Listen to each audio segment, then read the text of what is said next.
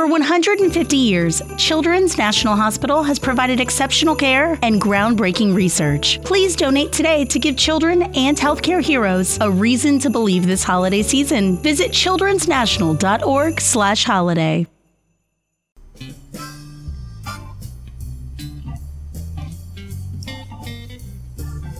Right Night is a talk show with published authors, writers, and content creators discussing both the creative and technical sides of writing, as well as the industry surrounding it, from novels to screenplays to comics and more.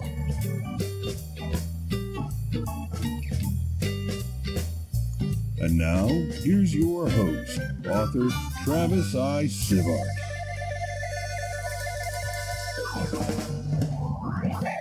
Welcome to Right Night. We'll get to the topic and discussion in just a moment. For those listening to the podcast, we record the podcast on our live stream at twitch.tv/Travis Tavern Talk, and we have a live interactive chat audience. You might hear the sound of the bell ding, and that means I want to interrupt somebody to read a comment or question. For those on the live stream, we won't read off everything you put in chat, but we'll try to get to the most relevant, the most amusing, or some combination of the both. Now, while we introduce ourselves, go and let us know what you're reading, writing, or creating tonight.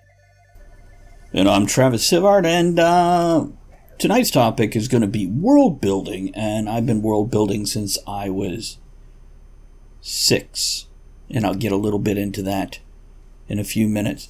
Couple of books where I've built worlds, really every new series I've written, from Silver and Smith to Portals to The Downfall to Journal of a Stranger, and so on.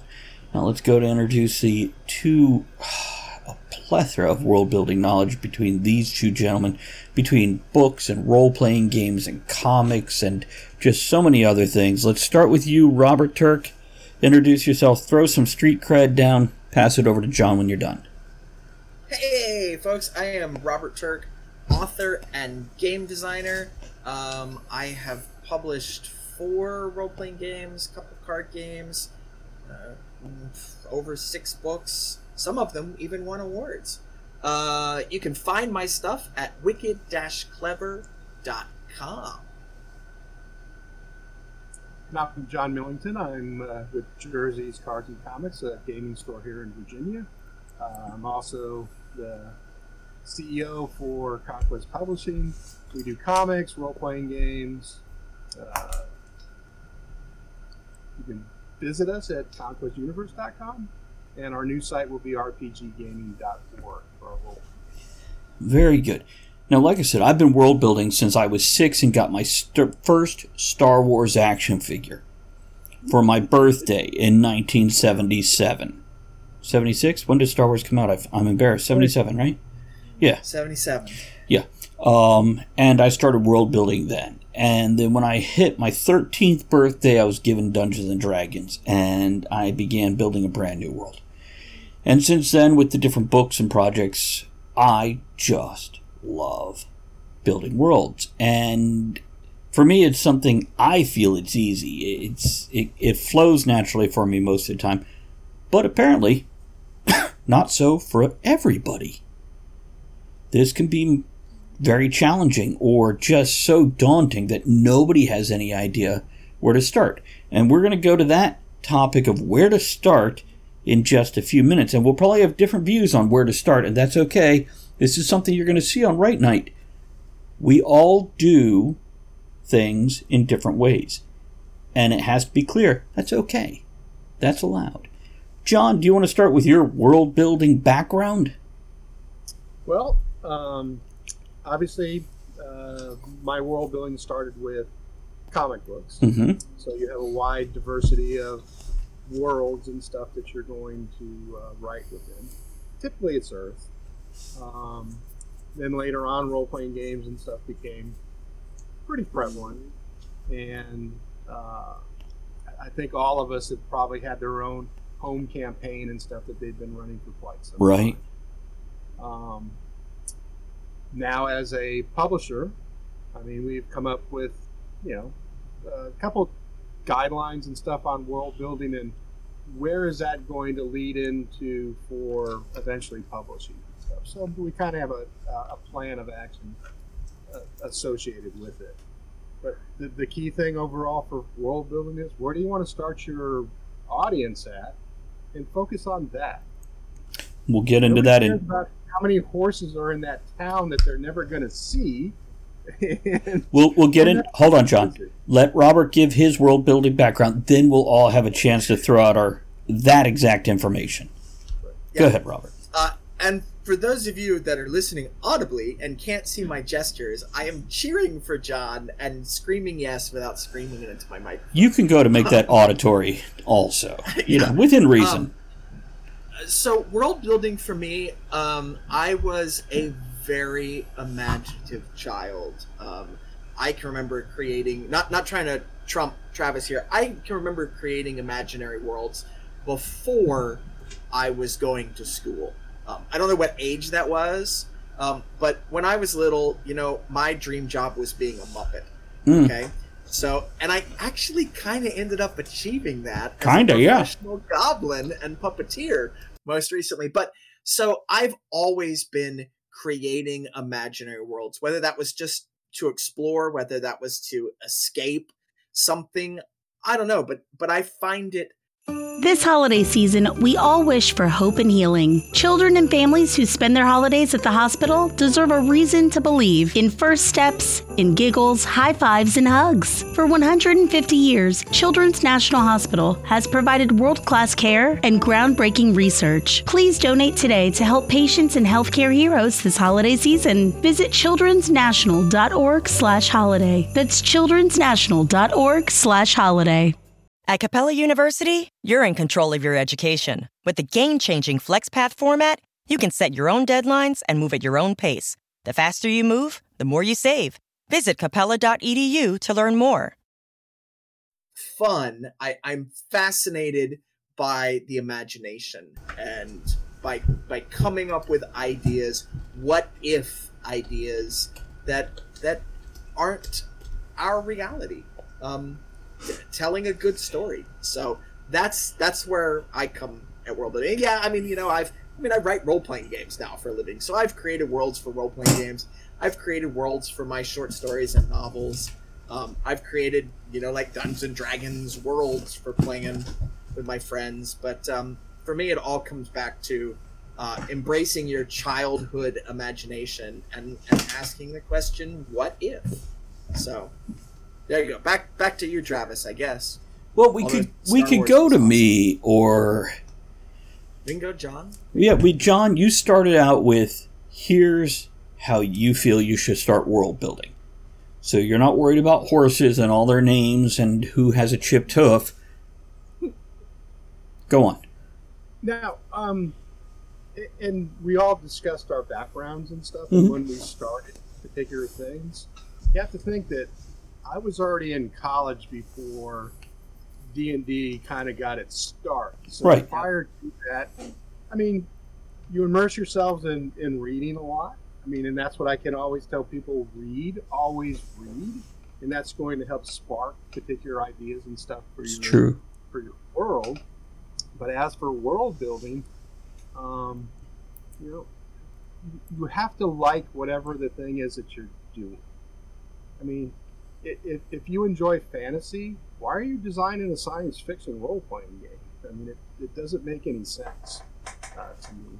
You're going to have a better craft with stuff that you like, stuff that you can get involved with. As a publicist, though, we have to kind of take more of a formulaic look at things. Is like, at the end of this is what we want to produce. So, like, we want to make 4 books for our first role-playing game for Merger. We want to have the base book and the magic, the science, and the noir books separate that people can engage with. Mm-hmm. But that's part of planning things out. But as for world building, you start off with your basic. Are you planning it off your novel, or what's the background, or what's the genre of the story? I guess is the key thing to start with. Okay. And what are you going to allow people to have in the system? And Robert? I think, from my process, I'm out to tell a good story, and I want, whether it's people playing my games, whether it's people reading my books, I want people to be entertained, and like John said, I do a lot of subconscious world building. Like, I know there's authors out there that will sit down and plan out their world, and draw maps, which it's awesome fun. It is drawing maps. But for me, it's what's the story I want to tell, and then tell that story. And if that story takes place in a school of witchcraft and wizardry, please don't sue us. Then you have to know how the magic works, and you have to know who the students are, and you have to know what the school's like. Do you have to know everything about that world? No, not to start writing a good story. And I guarantee she didn't know everything about that world when she started writing that first book. Right. That came as she was writing books. So I think that's my biggest thing for, like, I get frustrated sometimes when people tell me, oh, I'm still world building, or I'm thinking about the world. Awesome. Think about that. But world building only goes so far. It's a tool to give, if you're making a role-playing game, to give the people playing your game the information they need to know to exist in this book. If you're writing a book, world building is only there so that you can tell the story you want to tell. If you're doing a movie, world building's there so that you have consistency across your story visually on the screen. You don't have to be God and detail the history of everything. Let me rephrase that. You don't have to be Tolkien and detail the history of everything, unless that's what you're into, unless that's what you want to do. Unless that's your story. But that's not necessarily the craft of writing a good story. And if I can jump in here, my base philosophy is your world is what your characters are experiencing. Whether that's a movie, a book, a role-playing game, whether you're writing your own or playing one that's already created. If your characters are trapped in one room and haven't left it yet, that's the whole world until they leave that room. Then it's that building that they're exploring, or that street, or that city, or those woods, or that cave. Now, you can create outside of that, but you don't have to, except to create the consistency. If you know they're going to start out in this room and later they're going to a cave system and it's a fantasy world and there will be magic, you need to create that sort of stuff, at least the most basic part of it, to have that consistency. So you don't have those flaws of shit that just doesn't fit together. And Kitty has a few comments. Most of my world building happens in my head. A lot of my world building happens as I'm creating the narrative. And that's what I'm saying. I have seen so many writers spend so much time world building, they never even create their first character. Let alone the story and the events that the character is dealing with and interacting with. And this is where I'll often look at a new writer who's like, I'm world building. I'm like, when are you going to write? I realize you're writing about your world, but when are you going to write your story?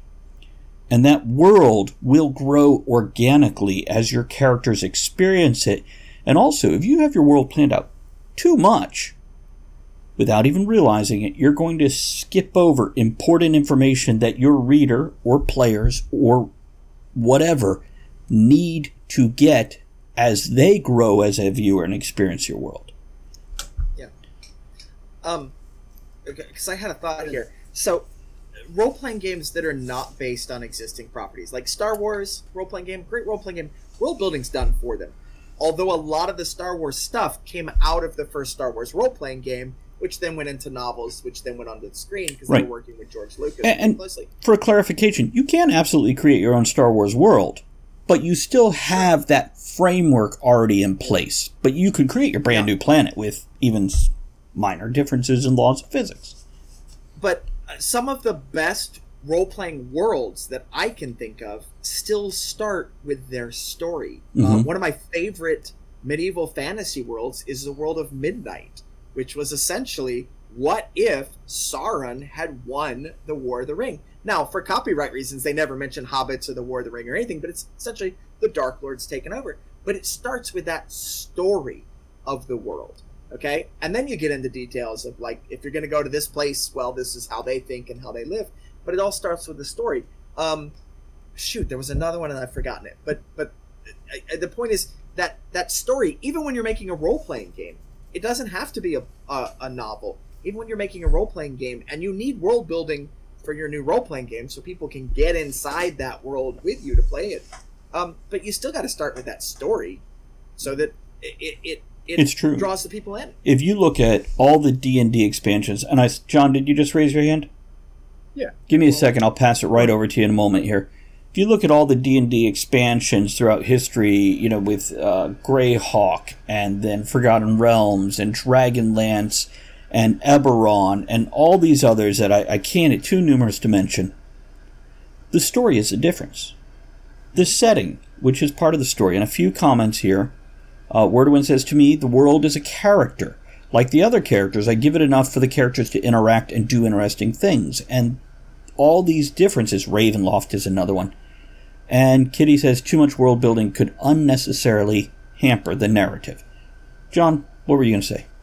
So, in fact, what Robert was speaking of, ease of engagement into your game is so important. You should look at when you're writing your role-playing game. This is the prologue for your novel. Mm-hmm. Your players have to kind of have a good sense of what it is, mm-hmm. and then it's the discovery of that world as they play in it or explore and find new things to do in it. That's the engagement that you want, but you want an ease of engagement to get them involved to start with. Now, just for everybody who's listening or watching, John also works on comic books, so he can speak to world building in that also, which is done with art as much as narrative. So don't hesitate to bring that in also, John, because it's across the board. And for writers and authors, that might be that one picture you have, your cover art. That can help your world building. The name of your world can help give a feel or an element, a theme, a atmosphere to your world. Ravenloft definitely gives a different feel from Eberron or Forgotten Realms. They all have very different. Greyhawk gives you more, you feel like, I don't know, castles and knights, whereas Forgotten Realms, there's a little more mystery and mysticism in it. Dragonlance, well, dragons. And big lances. That's right. Well, and in modern times, or nowadays, I mean, we're fortunate that we can make movie trailers, and here's an introduction to our game. This is the cinematographic version of, hey, this is what Merger's going to be. Related to that, Wordwing comments, so the new Godzilla vs. Kong movie, the opening credits is an example of some great world building. When I watched this, which by the way, also Godzilla King of Monsters, King Kong, every one of them has the same type of montage credits with the redacted government documents with things blacked out and pictures from the past 50 years or more of different things. And it's, if you stand there and stare at them, it's a fascinating exploration where you can't wait to get that on DVD or Blu-ray so you can pause it and go, I just want to read the 7 words they didn't black out and see what we got there. Yeah. And kudos to whoever put that together, because it's beautiful. So I was the most recent book that I wrote, Persnickety Jones and the Pirates of Undertow, which has a very unique world to it.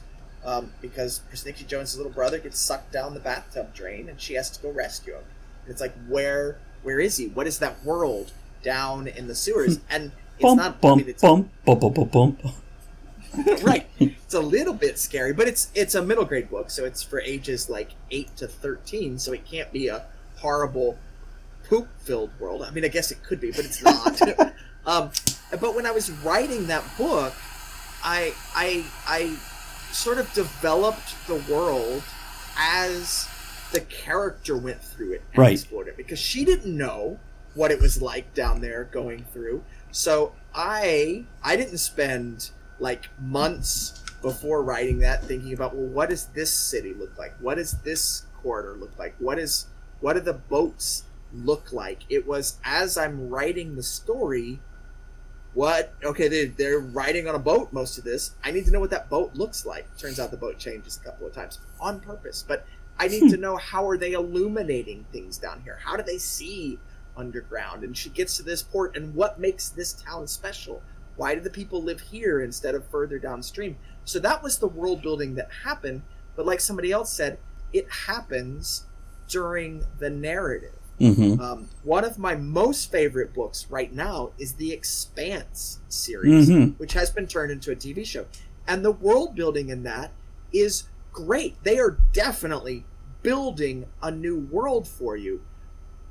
But I think it developed as they're writing, because they don't have to know how this works until book 3. Now it's important. The story's gone there. Let's figure out how that works, but make sure it's consistent with everything that's come before. And in your role-playing game design, if you hard set stuff, it's hard for the person that's picking it up to be creative and move on with your story. I didn't care for the Wheel of Time series is because you always felt like you were a cog in some wheel. You couldn't really change anything. By the way, same thing for novels. If you hard write every description, it leaves no room for the imagination of the reader. And Correct. One of the books I'm reading right now via audiobook is Terry Pratchett, Going Postal, on his Discworld series.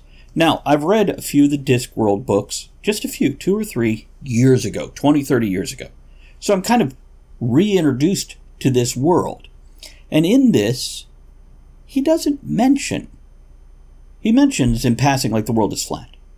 He doesn't mention the elephants. He doesn't mention everything under the world. He doesn't mention all these other things because it's not necessary to this story. He mentions the post office. Even when describing the post office, it's not in incredible detail. It's general, enough that you get the feel of it and you fill the rest in the peripheral with this kind of blurry vision of, this is what I picture it like. When the character rides a horse to a new town for just a couple hours, turns around and comes back. That new town, the biggest description is the bathtub the guy is in. Yep. It's great. He runs into one building. He doesn't even describe, besides a horse trough outside, not a lot of description, and it's not needed. So don't Tolkien overbalanced, in a lot of people's opinions, with the description. When you're having a 7-day journey, you don't need 7 days of description of the hills and the grass. You can, and some people love it because they're that's how their brain works. And Wordwin says Going Postal is one of their favorites. Also a great movie. Isn't it a series on Amazon Prime? It's like one of those mini-series. It was like 2 or 3 episodes to make the whole movie. Good enough. I'm looking forward to watching it because I've watched The Watch. And it's a delight. That's the series. Delight to see the characters in the books, on the screen, branching over. It's fun. But I don't want to go into that right now. I want to stick to what we're talking about here. But my point is, here's this super successful writer with minimal description. Yep. Even describing the characters. Besides the main character, most of the other characters get a vague once-over so you can fill in the blanks yourself. Yeah. Well, and Terry Pratchett, he built a world over... It's more than 20 books. And then changed it. The world does change in the books, actually. But he's got the elements. He introduces them like a book at a time, like the Wizard Academy. When the wizards are important, you got the Wizard Academy. When you've got, I don't remember all the neighborhoods, but like the post office. And then branching out into the other towns, like the Gothic vampire town. It's been a while since I read them all. But... so he doesn't sit down and throw it all at you. I mentioned to Travis just last night, I'm not a big fan of steampunk literature. And what it actually is I'm not a big fan of the tendency of steampunk authors to try and explain every damn thing to you. Right. Because it takes me out of the story. And there's some good steampunk out there that doesn't do that. They just tell you a story. But I've seen so many that's like, we have to explain how electricity works and how this works and how this works. And we're 3 chapters in and we haven't gotten to a story yet because you're building a world. And that's not why I pick up a book. That's not why I write a book. It's to tell the story. If I can read Kitty's comment here, another issue with too much detail is getting the details wrong. Any real world thing, even in a fantasy world, there are going to be people who know a lot more than I, the writer. And that's a fair way of putting it. This is why when you research as a writer, whether it's whatever medium you're exploring, you give enough to know so your reader knows they know something about it, but they don't have to micromanage that. Yeah, absolutely. John, do you have some thoughts? Oh, yeah. Well, give them enough that they enjoy being engaged and they think that that's a legitimate thing in your world. I think on other shows we talked about the rabbit hole of research. Mm-hmm. You don't really need to develop, a quantum canon or whatever. You can just say that there's a quantum canon and move on from it. But if you had 1 to 3 details about it, not 3 pages, then it says, oh, this person knows something about it, but it leaves it vague enough. People who know more go, I recognize these points and I can work with this. I'm not pulled out of the story because I know more than them. And somebody who is new to it isn't lost in minutia and detail they don't give a damn about. Michael Crichton's really good at this, where he gives you, here's this science, but you don't get lost in it or overwhelmed by it. He's just like, here's enough that you feel like you know what you're reading about, and then move on.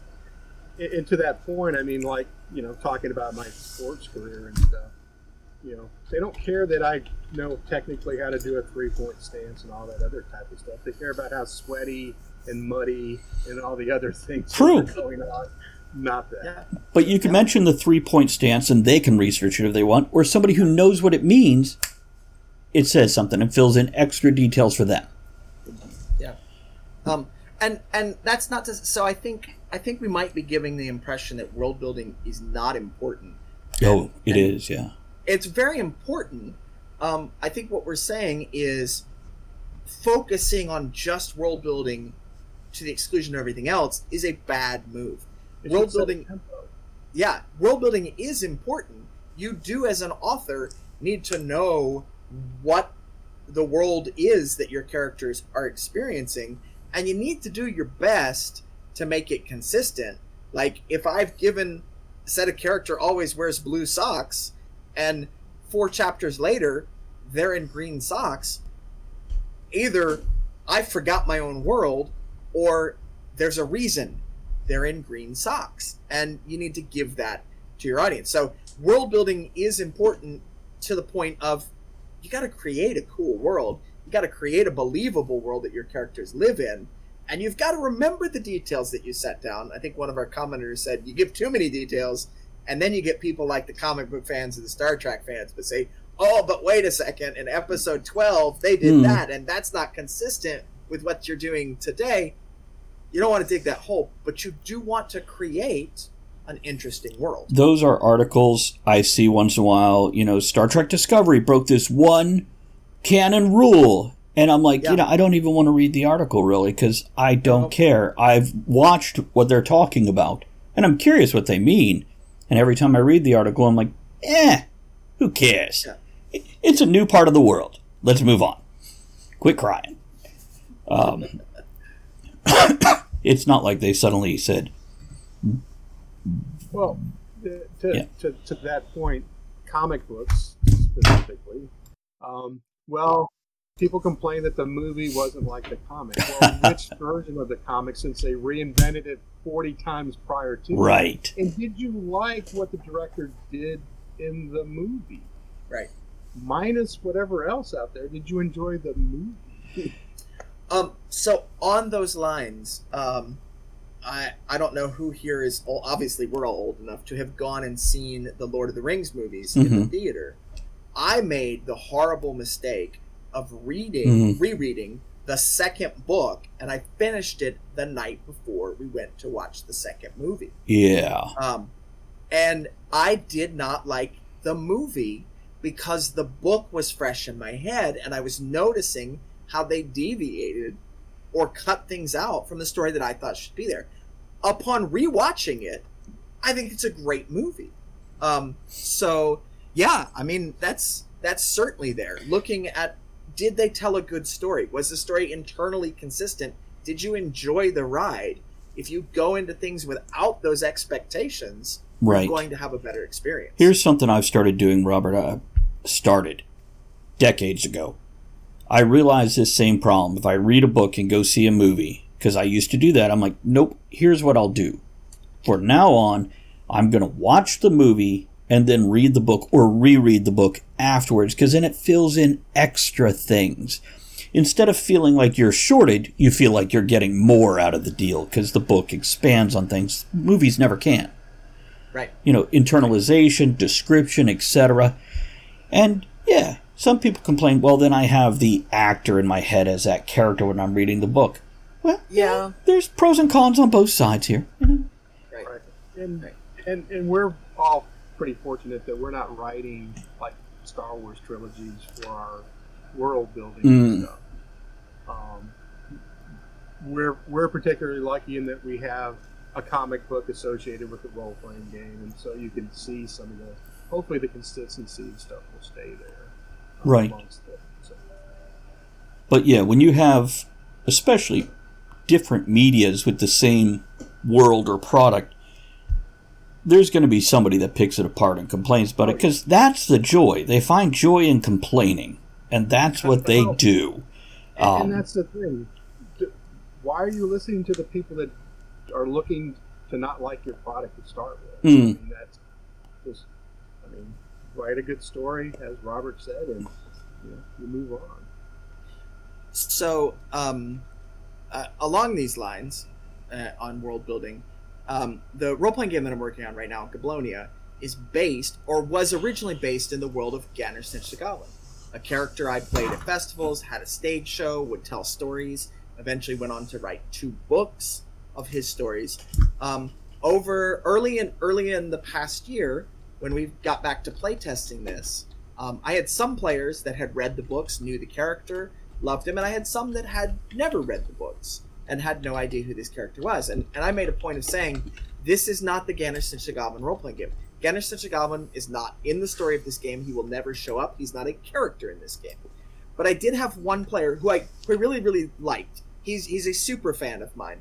And he, at certain points, brought up, well, but this is different than the book. And the role-playing game is not following the same rules as the book. And it bugged me at first. I'm like, oh yeah, you're right. We've got to change that in the game to match the book. And then I switched it. And I said, you know what? Gander Snitch the Goblin is an unreliable character telling his version of events. You don't have to assume that he told the truth. And I don't want people to have read the books to play this game. So the world in the game is the consistent world.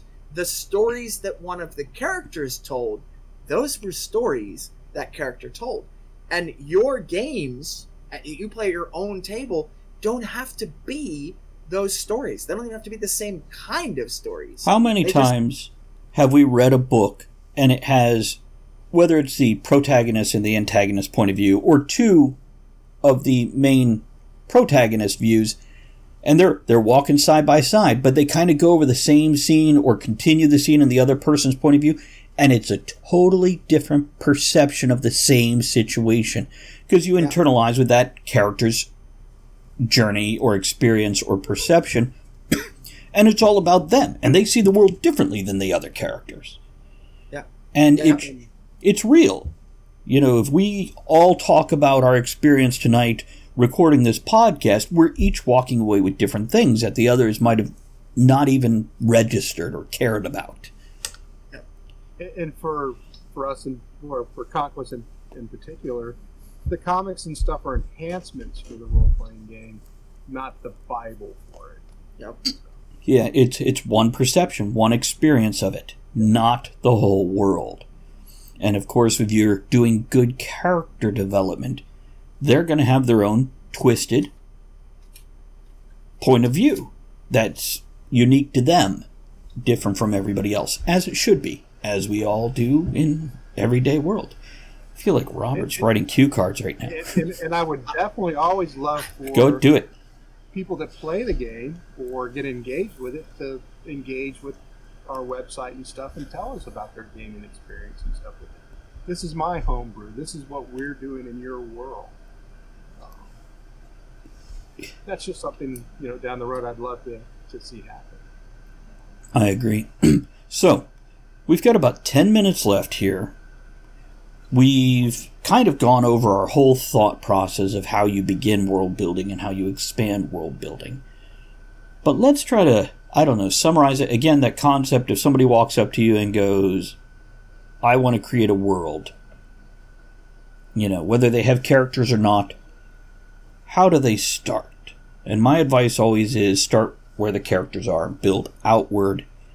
If you know they're going somewhere else, having a little bit designed or set up so when they move into it, you're not moving in blind. But on the other hand, sometimes it's so fun to move in blind and then clean it up in the edit to create that consistency and smooth out those rough edges. Yeah. Robert, what about you? So I actually get this a lot at conventions. As an author and game designer there, talking to people and wanting to be nice, I'll get a lot of people that will start to tell me about their world or their campaign. And I'll let them go on for a minute or two, especially if there's nobody else around, and then I'll stop them. And I'll say, that's great. That's awesome that you know that. Now tell me a story. I don't want to know about your world. I don't want to know about your campaign. I don't want to know why, or I don't want to know that elves are only 3 feet tall. I want to know why elves are only 3 feet tall, and I want to know the story of what happened with that 3 foot tall elf. Right. I don't want to know your world building. I want to know your interesting story. And that's what your readers are going to want. That's what your players are going to want. They're not going to care about all the details of your world. They're going to want to read a story. John?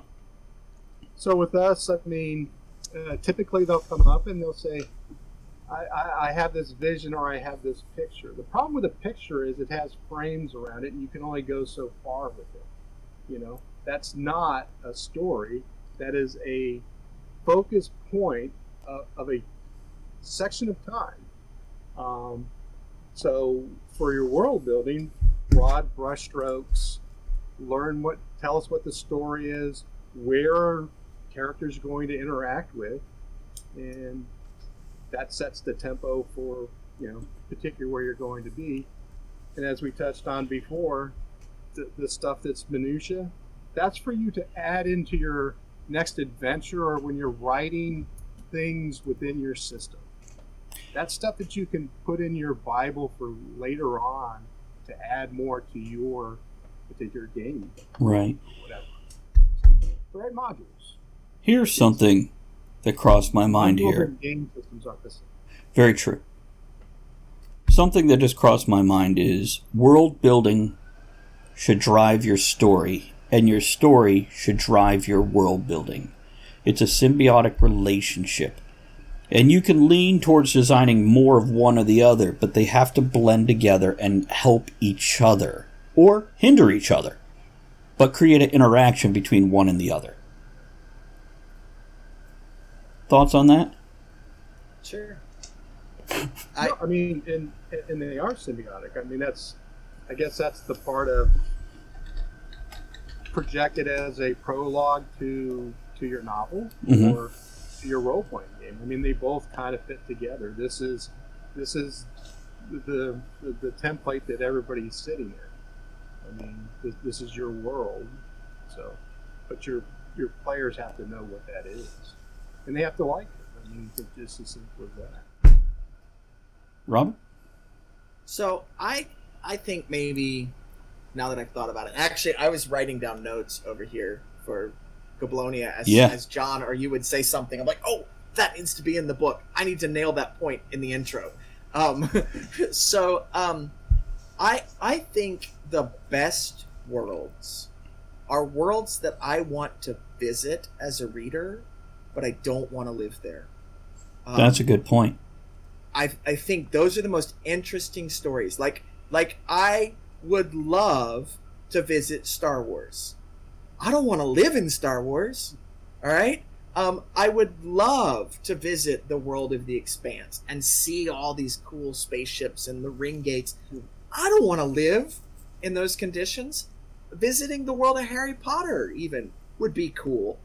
But I don't want to live in the middle of a war between dark wizards and good wizards.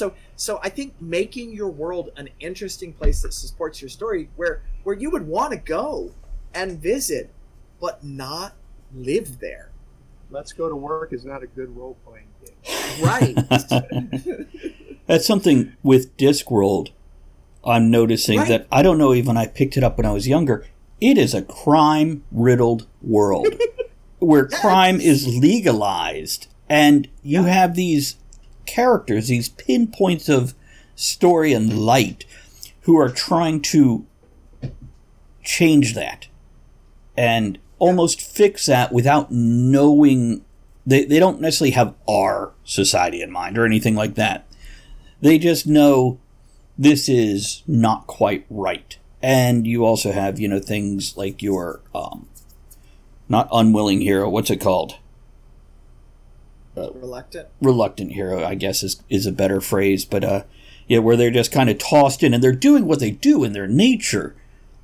Right. But because of that, they're actually trying to make the world a better place. Without ever, that's not their goal. But it's what they're achieving by doing what comes natural to them, which might actually be criminal in nature and action compared to our world, but it's trying to make their world a better place. And that's very endearing in that world. It's okay. Well, and part of your world building helps somewhat have goals and stuff eventually for the characters and stuff. Oh yeah. I always say with your story always should be epic. Whether it's to one character, it should be world-changing. Whether that's to one character's personal world or, like Marvel, the whole universe when it came down to Thanos in the final phases, right? But even your smallest story, even if you're in a romantic comedy, it is still world-changing for that one character. It changes their world. Yep. And that's all part of world building and interweaving those characters with the environment and everything that's happening around them. Okay, closing thoughts, and then we'll do the wrap up here. And well, for my thing is, don't be different, be good. Write Right. a good story. Don't worry about being unique.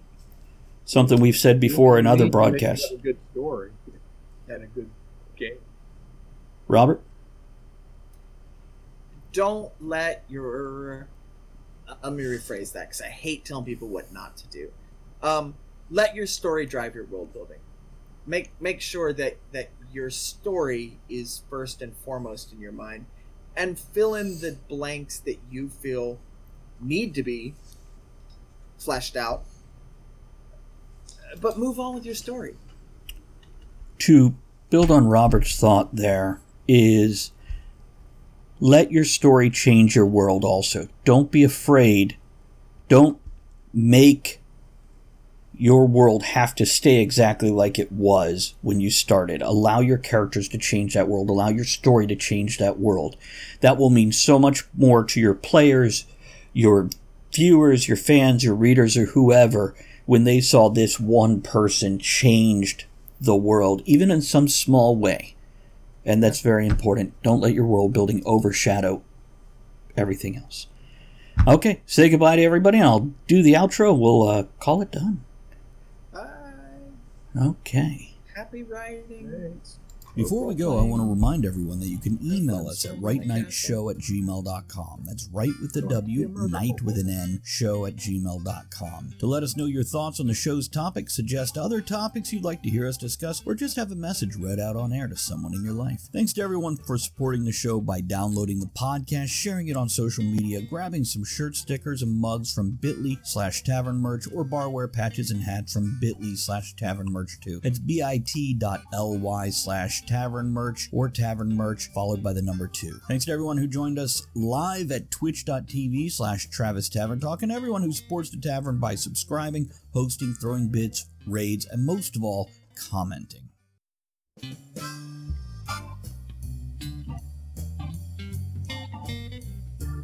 Thank you for joining author Travis I. Sivart and the other writers, content creators, and all-around amazing people for our discussion here on Right Night.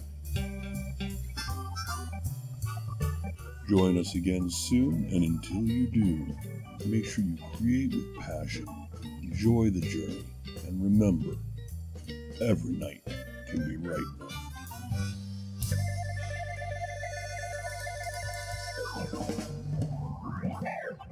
At Capella University, education is as smart as the world around us. With the FlexPath format, you can take classes at your own pace, set your own deadlines, and even leverage your previous experience to move faster. Now that's smart. Learn more at capella.edu.